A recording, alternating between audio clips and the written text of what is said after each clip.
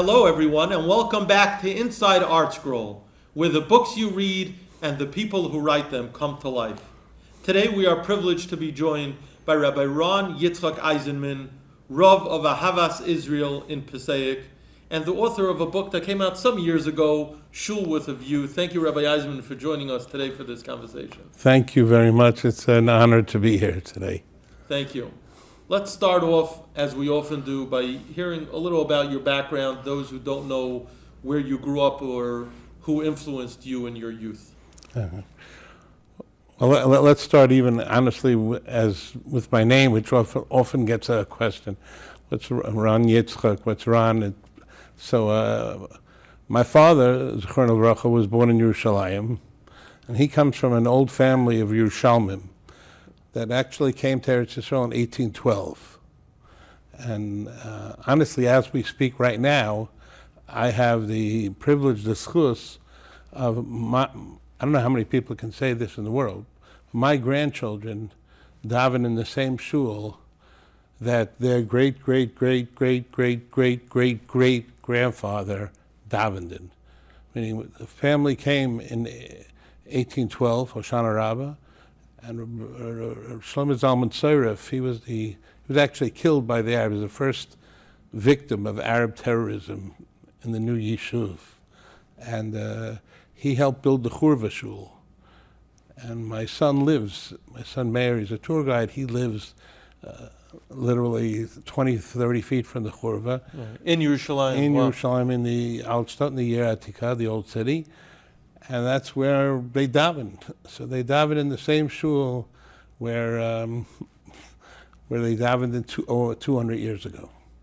So that's so my father, being Israeli, he came to America and he gave me this more like a modern Israeli name, like Ron, so like the masculine of Rina. So I was born in Brooklyn, and originally in Crown Heights. We moved to Canarsie, which was probably one of the shortest-lived Jewish neighborhoods in the history of New York City. It lasted from about 1965 to about 1985. And I went to yeshiva. My father, being Israeli, sent me to yeshiva Flatbush, so I would be fluent in Ivrit and Hebrew.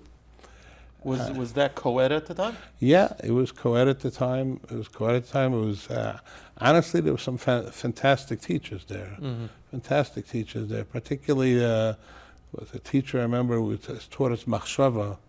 It was the first time I was exposed to Rav Shamshon Raphael Hirsch, and it was a very inspirational experience, actually.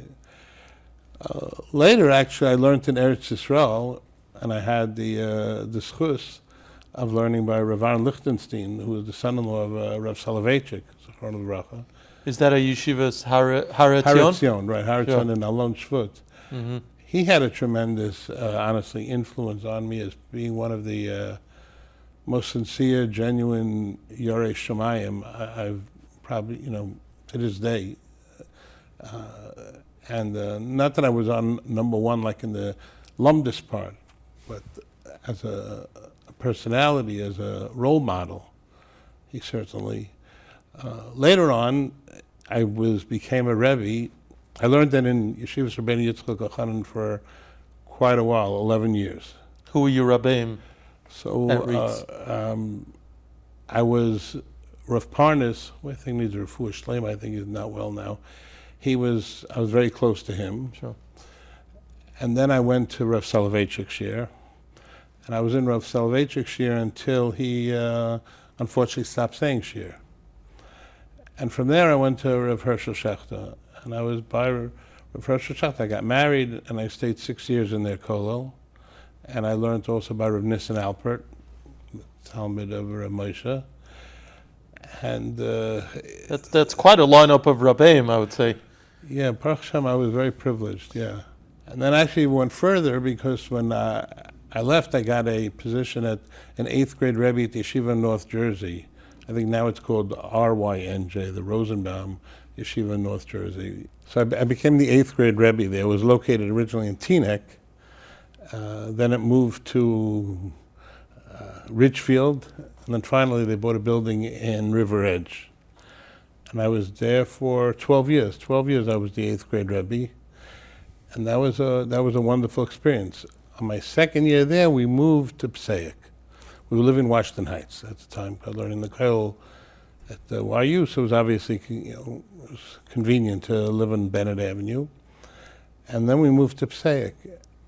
And as Hashem would have it, we were living on Ascension Street, which is the exact street where the Yeshiva Gedolah is. And the Yeshiva Gedolah, we're talking about 1989.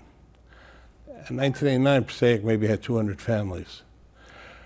So Baruch Hashem, again, I'm certainly not a Talmud Mufak, but over the last 30 years, I've had this list of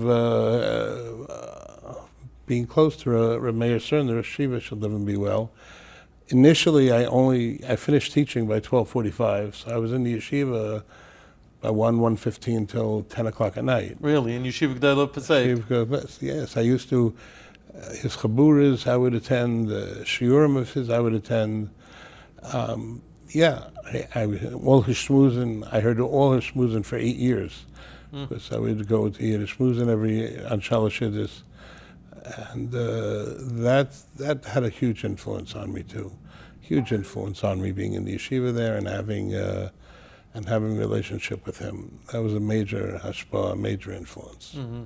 Now, growing up, going back to the years when you were in Har Etzion and later on in yeshivas, Rabbi Yitzchok Elchanan, did you have aspirations to go into the Rabbanos? What was your dream at that point as far as being mashpia and using your talents? It's interesting you said that. This memory actually came to me recently. I still remember it was Parshas Tazria Metzora. I was probably 16 or 17 years old. My mother, Alei Shalom, she was a teacher, as many Jewish women were, in the New York City public school system. It's a very good job. You're off for the summer, and even in the short Fridays in the winter, you were home by 3:30. She worked not so far from Canarsie. And she had a non-frum colleague whose son had a bar mitzvah, and she didn't know who would help the boy write a bar mitzvah speech. I remember it was the haftarah of the Arba Mitzoraim, the 4 Mitzoraim there, Tazria Metzora. And my mother asked me, I said I'd be glad to. And Motzei Shabbos, anyway, I used to have a chavrusa. So Motzei Shabbos, I sat down and I wrote him a drasha, and then I handed it in. I remember she called me, the woman, she said, I'm so impressed. On a Saturday night, you spent writing that, you could have been out with your friend, okay, whatever. And I remember when I gave it to my mother said, oh, this is your first drasha. So, I mean, I'm not saying I aspired always to be a Rav, but I did aspire to teach. I always liked teaching. Mm-hmm. And in fact, when I was at YU, I was more in the educational track. I mean, it didn't really matter, but to be a Rebbe, I always wanted to be a Rebbe. And you received actual training for that? You were talking about when you were in YU? Yeah, I think now actually it's more structured. Back then I think it was structured, but not as structured. Yes, yeah. Certainly. Well, truthfully, I was privileged also to learn from Rabbi Yoel Kramer. Should live and be well. I think he lives in Lakewood now too. He for Torah Masorah for years, he gave courses in how to teach. Right. And I took his course over the summer. And in fact, interesting, we used to go to Menorah Bungalows where I was a Rebbe. And Rabbi Herschel Brody should live and be well. He now lives on Lakewood too. He was sort of the unofficial Rav there. So Diane Brody was there, and again, I was zeicha to become close with him. I learned with him Bechavrusa. Our families became close. I remember I was living in the Heights. I went to him for sukkahs for a number of times in Borough Park, and there also, so in that, I remember one summer they had Rabbi Yoel Kramer was giving a course in teaching, and I remember in class control, and so that helped me a lot. Still does, the idea of how to present yourself. And I try to have even brief relationships to have. When I lived in Washington Heights, the Novominsker Rebbe, Rav Yaakov Perlow, Zechron Levracho, he used to say, originally he was the Rosh Yeshiva in Breuers for many years. And then after his father was nifter, he took over the Chassidus, but he would still come Thursday nights to say a Chumash shiur. And they were looking for people always to drive him back to Borough Park. And it wasn't the most sought after position because it involved trying to find parking in Washington Heights at about 12 o'clock at night, which was, but nevertheless, I took advantage, and I don't regret it. A number of times I had the chus of spending, an hour with him privately, hour and a half with him privately, driving him, to, so that was also a special. Any particular memories that you have of driving the Rebbe, stories, or your Rabbeim like Rav Alpert, Rav Soloveitchik, Rav Schechter, and so on? So one about the Rebbe, and I have to be honest, it was published already in Mishpacha magazine, but still. When I was driving him, so it's interesting, when he was in Washington Heights, he was Rav Perlau. All the Balabatim, all the Broyers Balabatim, he was Rav Perlau. I mean, they knew Novominsker Rebbe, but he was at Rav Perlau. And when we would go, he would get into the car, and just, as soon as we went over the Brooklyn Bridge, he became the Novominsker Rebbe. And for instance, and nothing was ever said, but it was understood. For instance, sometimes he would tell me he has a Vart, if we can stop on whatever, on 14th Avenue and 42nd Street, if we can stop there in a Vart. So I understood. He never said a word. But I understood that I was supposed to open the door for him at that point and to walk him in. And this happened quite often because he had many obligations. So I would stay a few minutes, and then once again, nothing was ever said, but he would look at me in a way which I understood that it was time for the Rebbe to go, and I would walk over, and and he would say, "Oh, my driver's here, whatever," and we would go. So I remember once we went to a Vort, whatever it was, and he gave me that eye look, and I started to walk over, and one of the Balabatim, I guess, was waiting to speak to him or what have you. And as I got closer, one of the men said to me, "Here," and he put a $20 bill in my hand, and he said to the Rebbe, "It's okay, the Balagola can wait, and here, let him go eat some cake." And I remember the Rebbe said, "He's not my Balagola. He's my chavrusa. We talk together in the car and learning. He's not my Balagola."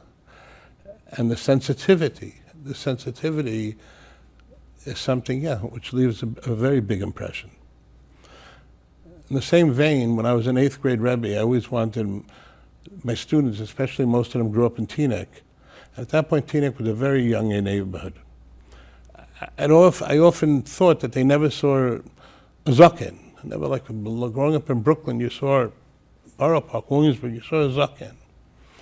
So I tried, and I was successful. I took the class to Rav Pam, Zichrono Livracha. We went to Rav Pam, and I remember when I asked Rav Pam, "Can I come? I'm bringing in 8th grade." He said, "Sure. Can you tell me how many are coming?" So I said, "Well, there's 12 boys in the class. I'll be coming. Probably one of the administrators will be coming, assistant principal. So 14. He said, "At 14? I said, "Yeah." And it struck me a little that he wanted to know the exact number, but be that as it may.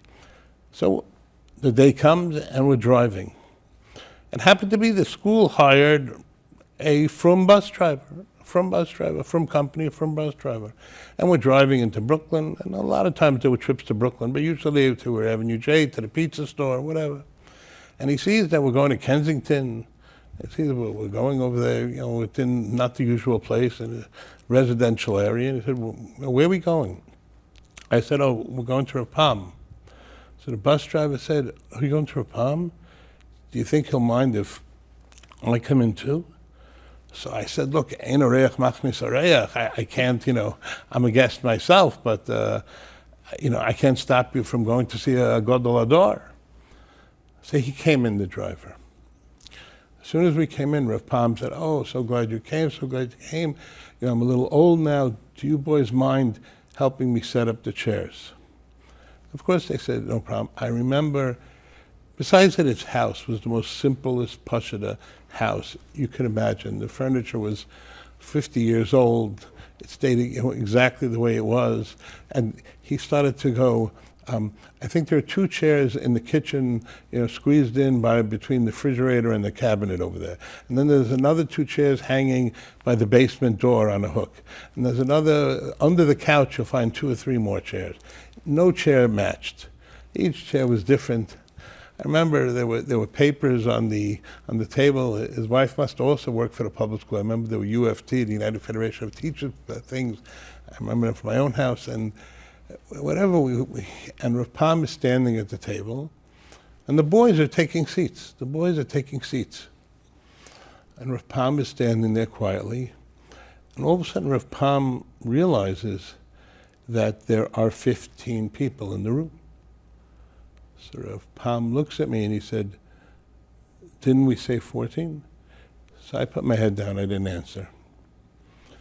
And at that point the bus driver realized that he was the odd man out, he was 15th. So he said, "It's okay, I sit all day, I'll stand. It's okay, I'll stand. I just want to be here with the Rabbi. It's okay." I remember Rav Pam, who was still standing, he said in the most gentlest, most beautiful voice, he just said, "It's not okay. It's not okay. We have to get you a chair. It's not okay." And Rav Pam remained standing until finally the bus driver himself chapped. There was a coffee table that was there. He pushed it towards the table, towards the other table. He sat down, and only after he was sitting down, the bus driver, then Rav Pam sat down. And interestingly enough, it made such an impression on me. I've told that story over many times. I've told it over to my children many times. My son, Meir, who I mentioned before, lives in the Old City as a tour guide. Just recently he told me, often he takes people and they want to go to Gedolei Yisrael. Mm-hmm. He told me recently, I didn't want to know, and he didn't tell me, of course, the name of the Rav, but they went to a big Rav, and also, everyone sat down, the tour, the people he was guiding, the clients, and there wasn't a chair for him. So, he said, "I'll stand," and the Rav nobody said anything, and he stood, and he called me and he said, "Ta, I remember the story you told me with Rav Pam, and now I really appreciate it, because I felt, I'm okay, but I felt what it was that just to be standing as the odd man out." Mm. And I felt what Rav Pam, how his sensitivity towards others. Mm-hmm. So there was, and the same thing with the Novominsker Rebbe. That's a very big thing that I've seen from people, the sensitivity. You mentioned, remember Rav Hershel Schechter, I was in the Kollel, and honestly on Sundays in the June, and this time of the year, whatever, in June, they weren't always, everyone was filled on Sunday afternoon, some people had jobs, whatever, and the air conditioning didn't work, and it was a hot day. It was just me and maybe another person and Hershel Schechter. The windows were open, and everyone was learning in their shirt sleeves, Rav Schechter too. And some man wandered in, he was selling yarmulkes, tzitzis, a few svarim, and he was like disappointed because nobody was there. So they asked this guy, they asked me, then he went over to Rav Schechter and he said, you want, I think Rav Schechter bought a yarmulke, then he said, you look a little old, what do you do here? So Schechter said, I learn here. So he goes, don't worry, you'll one day graduate too. You'll graduate too. And Schechter said, okay, good, I hope so. I hope so. And so that's a big thing that I try to see the humility, which I should mention in your articles, of which this book right here, which was published some years ago, is a compilation of those articles. In many of your articles, the stories depict a lot of ben adam lachavera, humility, sensitivity, thinking of others. It sounds like many of those lessons were drawn from your Rabbeim. People who knew Reb Nissen Alpert was on of Gadol Moed. Your Rabbeim were Anovim, and you talked about Reb Meir Stern, Rav Pam, and others. That's definitely, it sounds like that's a common thread in a lot of the messages that you impart both in your writings and I imagine in your drushes as well. Yes, I think I saw once in the Igros of the Chazon Ish, So he writes, I can't quote it verbatim, but he says, my biggest task in life, or ma'od ani machmir, shelo ligrom tsar afilu muat leben adam, not to cause anybody tsar. That made a big impression on me. That letter of the Chazon Ish, especially that sometimes we look at him as the person, the shiurim, this chumrah, Chazon Ish shir, which he was, but he writes what he cared about the most was never to hurt another human being. That made a very, very big impression on me. Now, in addition to serving as a Rav of Adas Israel, you also serve as, I think it's called Professor of Judaic Studies at Landers College for Women. What does that job entail? Right. Right. The better shul is Ahavas Israel. Ahavas Israel, what did I say? Yeah, Adas. Adas? Ahavas Israel of Passaic, Right. which can I know is a large kihila. Yeah. I think you have over 40 minyanim a day, something of that sort, can I know? Ken Yirbu. But getting back to Landers, so what's your role there? So Landers, I teach students who are all post-SEM for the most part, young women between, I would imagine, 19 and 21. And they're very, very fine students. They're interested in learning, and many of them professionally are going on to becoming physicians assistants, physical therapists, occupational therapists, psychologists. And it's honestly, it's also a very rewarding experience, being able to, honestly, I tell them, interacting with, in many ways, the next leadership of, certainly in from women, of a strong segment of the from world. Mm-hmm. And in fact, some of them later, as they go on shidduchim and this, they'll call me, and it's very rewarding, because when I'm at the Ahavas Israel, when I'm at the shul, I'm Rabbi Eisenman, which, like it or not, carries a certain position with it.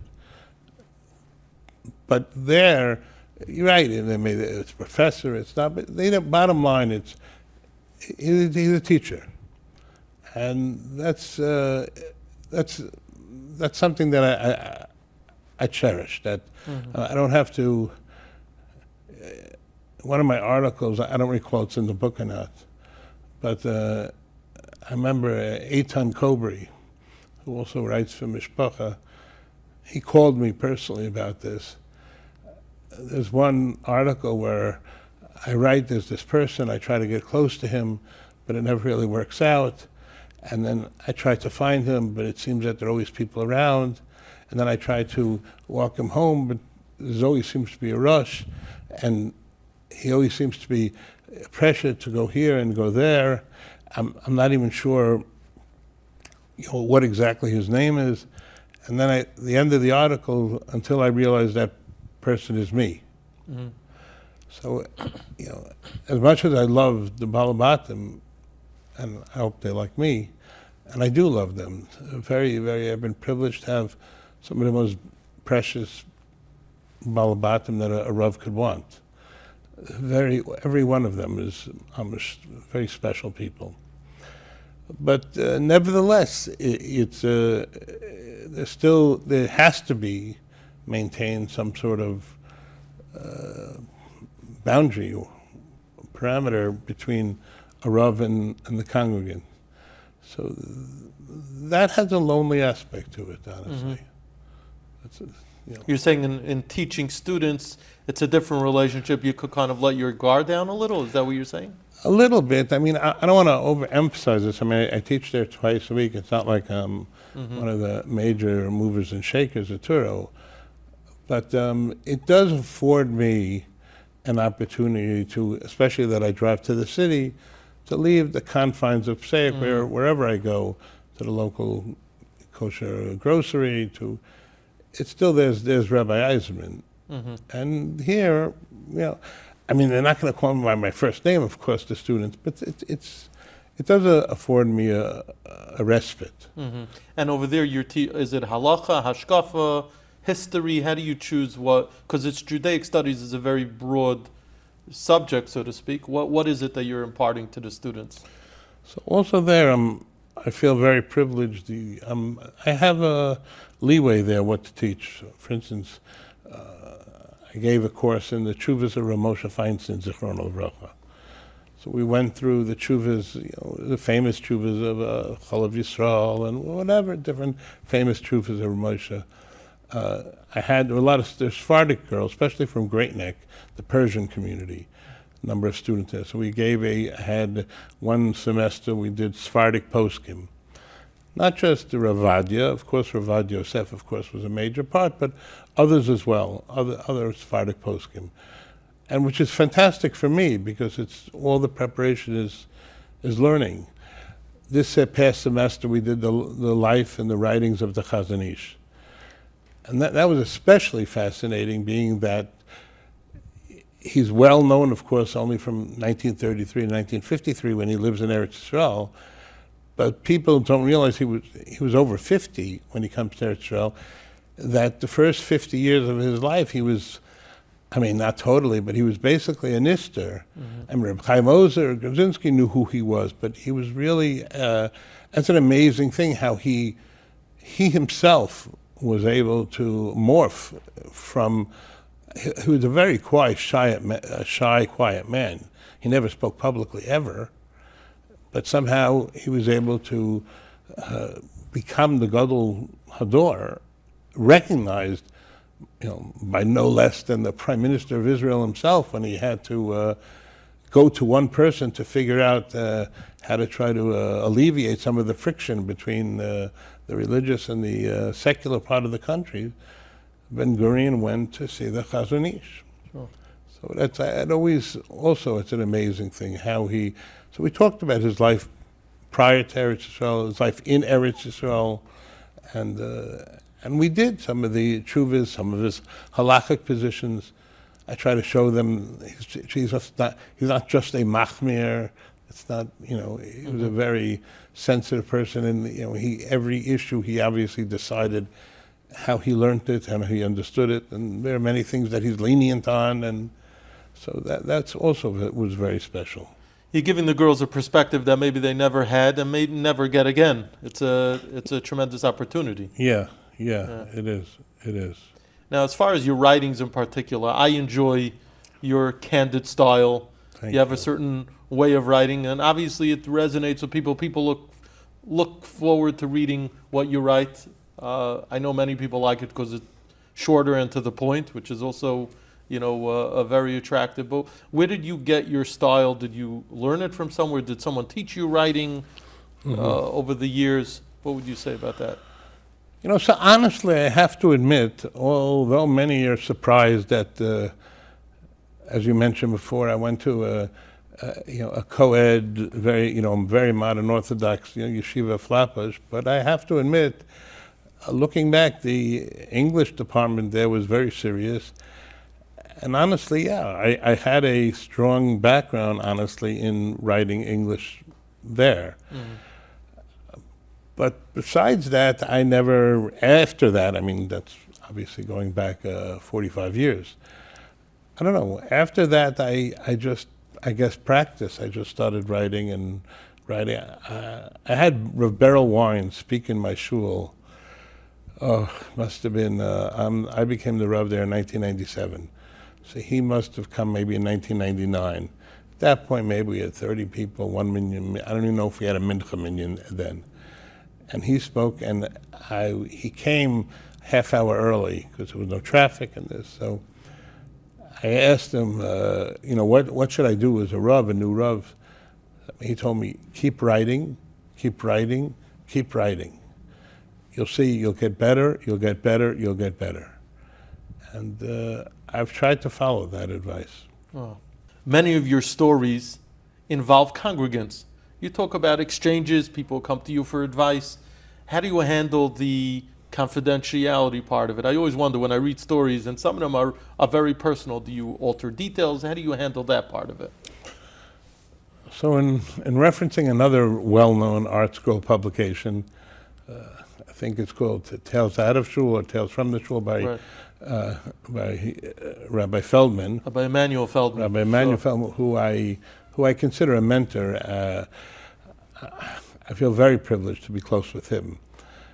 And I remember when I started writing, I said, "How did you write this book?" I said, "Use names."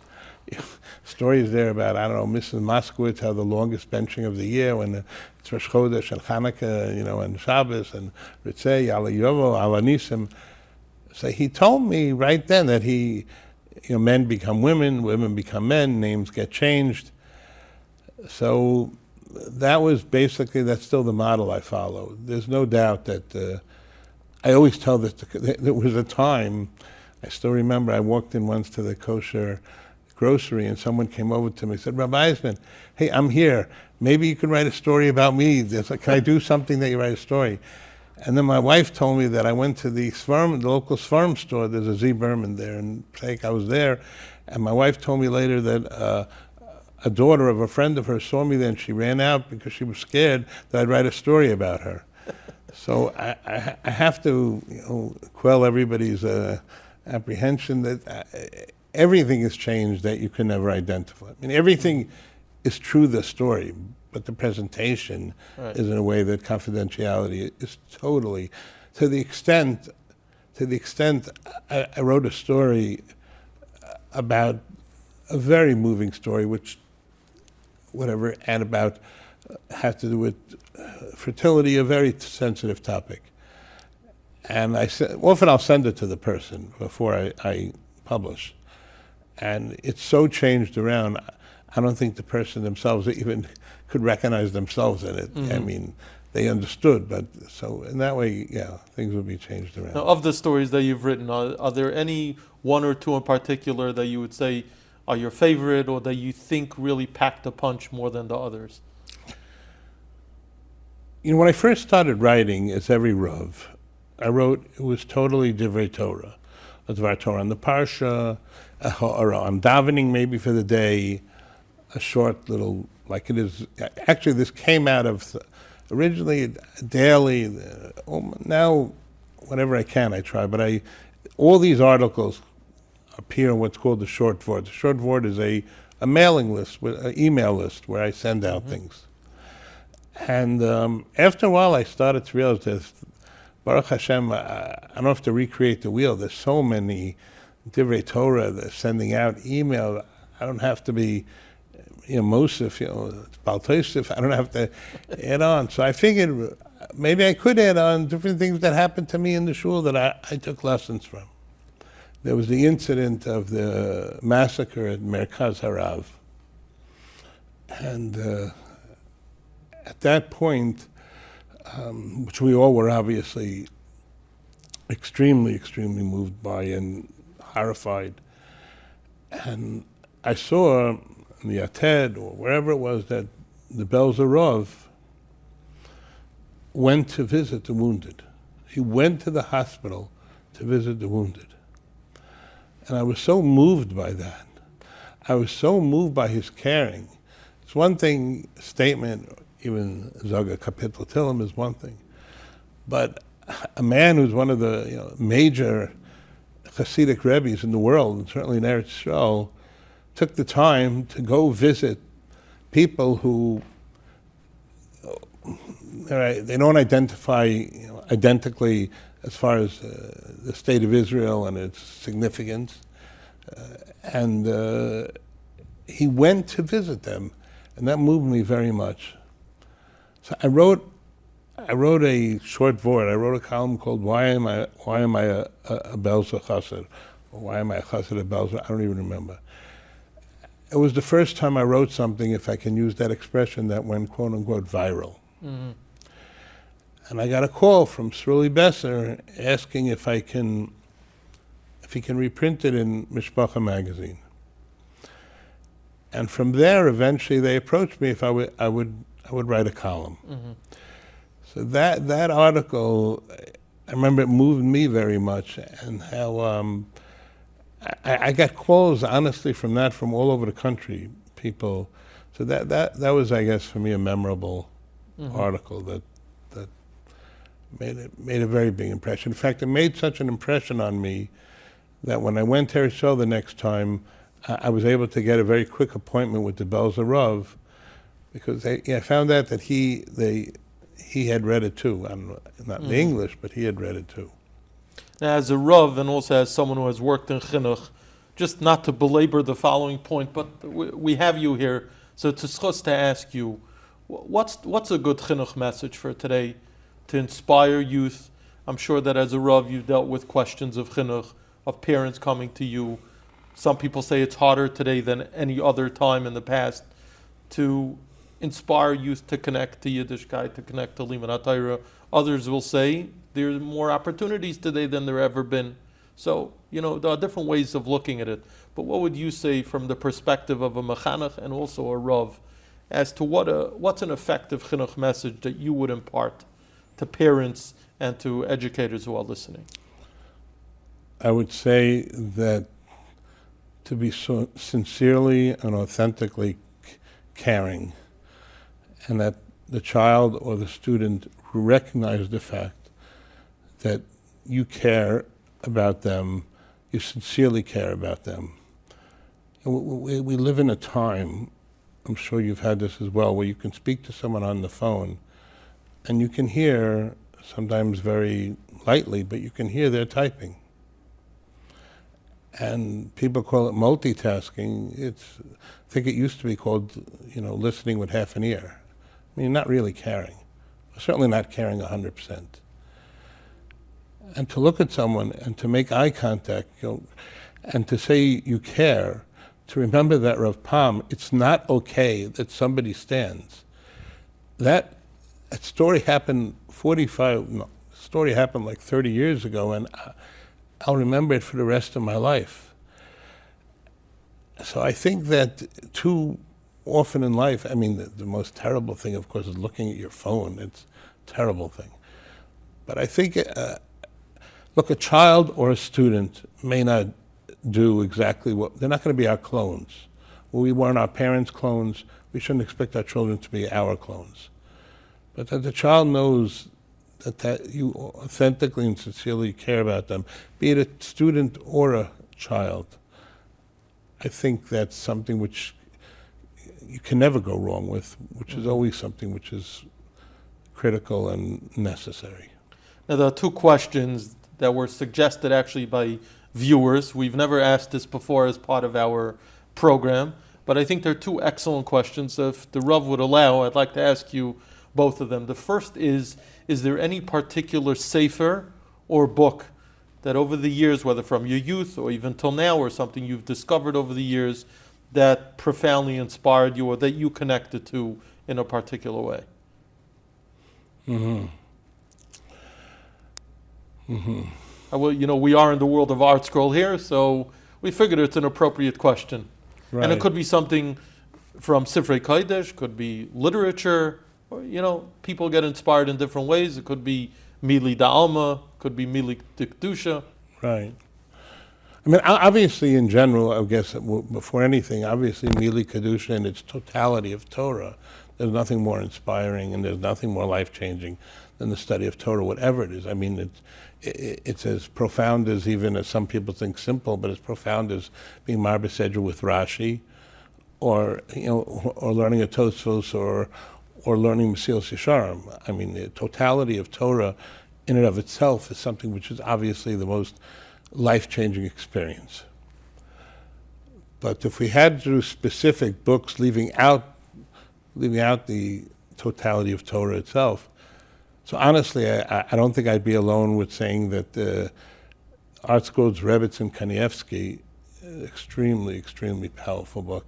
Wow. Extremely powerful book. Having the privilege of being by Reb Chaim many, many times, and of spending time with her, and speaking about her, and through her finding about her father, and my daughter-in-laws and their connection with her. So that book made a very big impression on me. It's interesting you mentioned that, and we could check the numbers with the members of our sales department here, but I believe it's the best-selling biography of all time at ArtScroll. So I guess that kind of validates how much you connected with the book. Apparently many other people did as well. Yeah, I would imagine. Yeah. In a secular book, I would have to say Viktor Frankl's Man's Search for Meaning. Viktor Frankl's Man's Search for Meaning, he was a Viennese psychiatrist who the Nazis, Yimach Shemam, put him in Auschwitz. And while he was in Auschwitz, he figured out, how am I going to survive here? And he figured out and he writes, okay, he's not a Rabbi, but he said, certainly HaKadosh Baruch Hu is there, but, he says whatever it is, when you have meaning in life, that changes everything.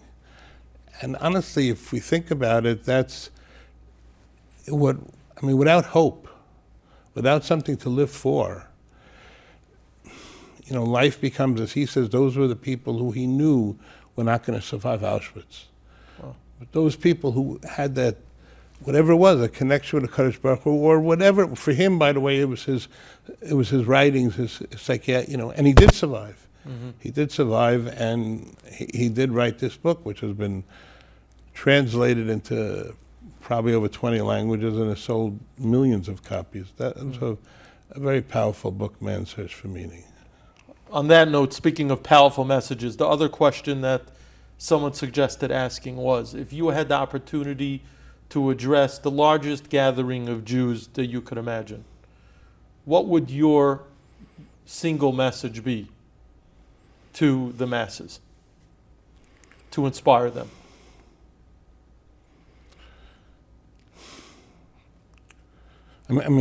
Just saying it's working on the assumption that I'm worthy of inspiring people.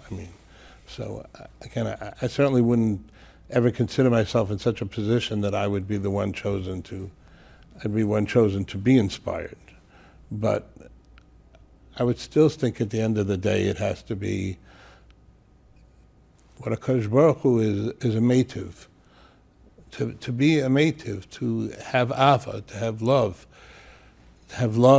to try to, everything that Chazal said to tell us, to try to see things from different angles, to try not to be impulsive and automatic in your reaction to this person I hold from this person I don't know, to realize the complexity of people.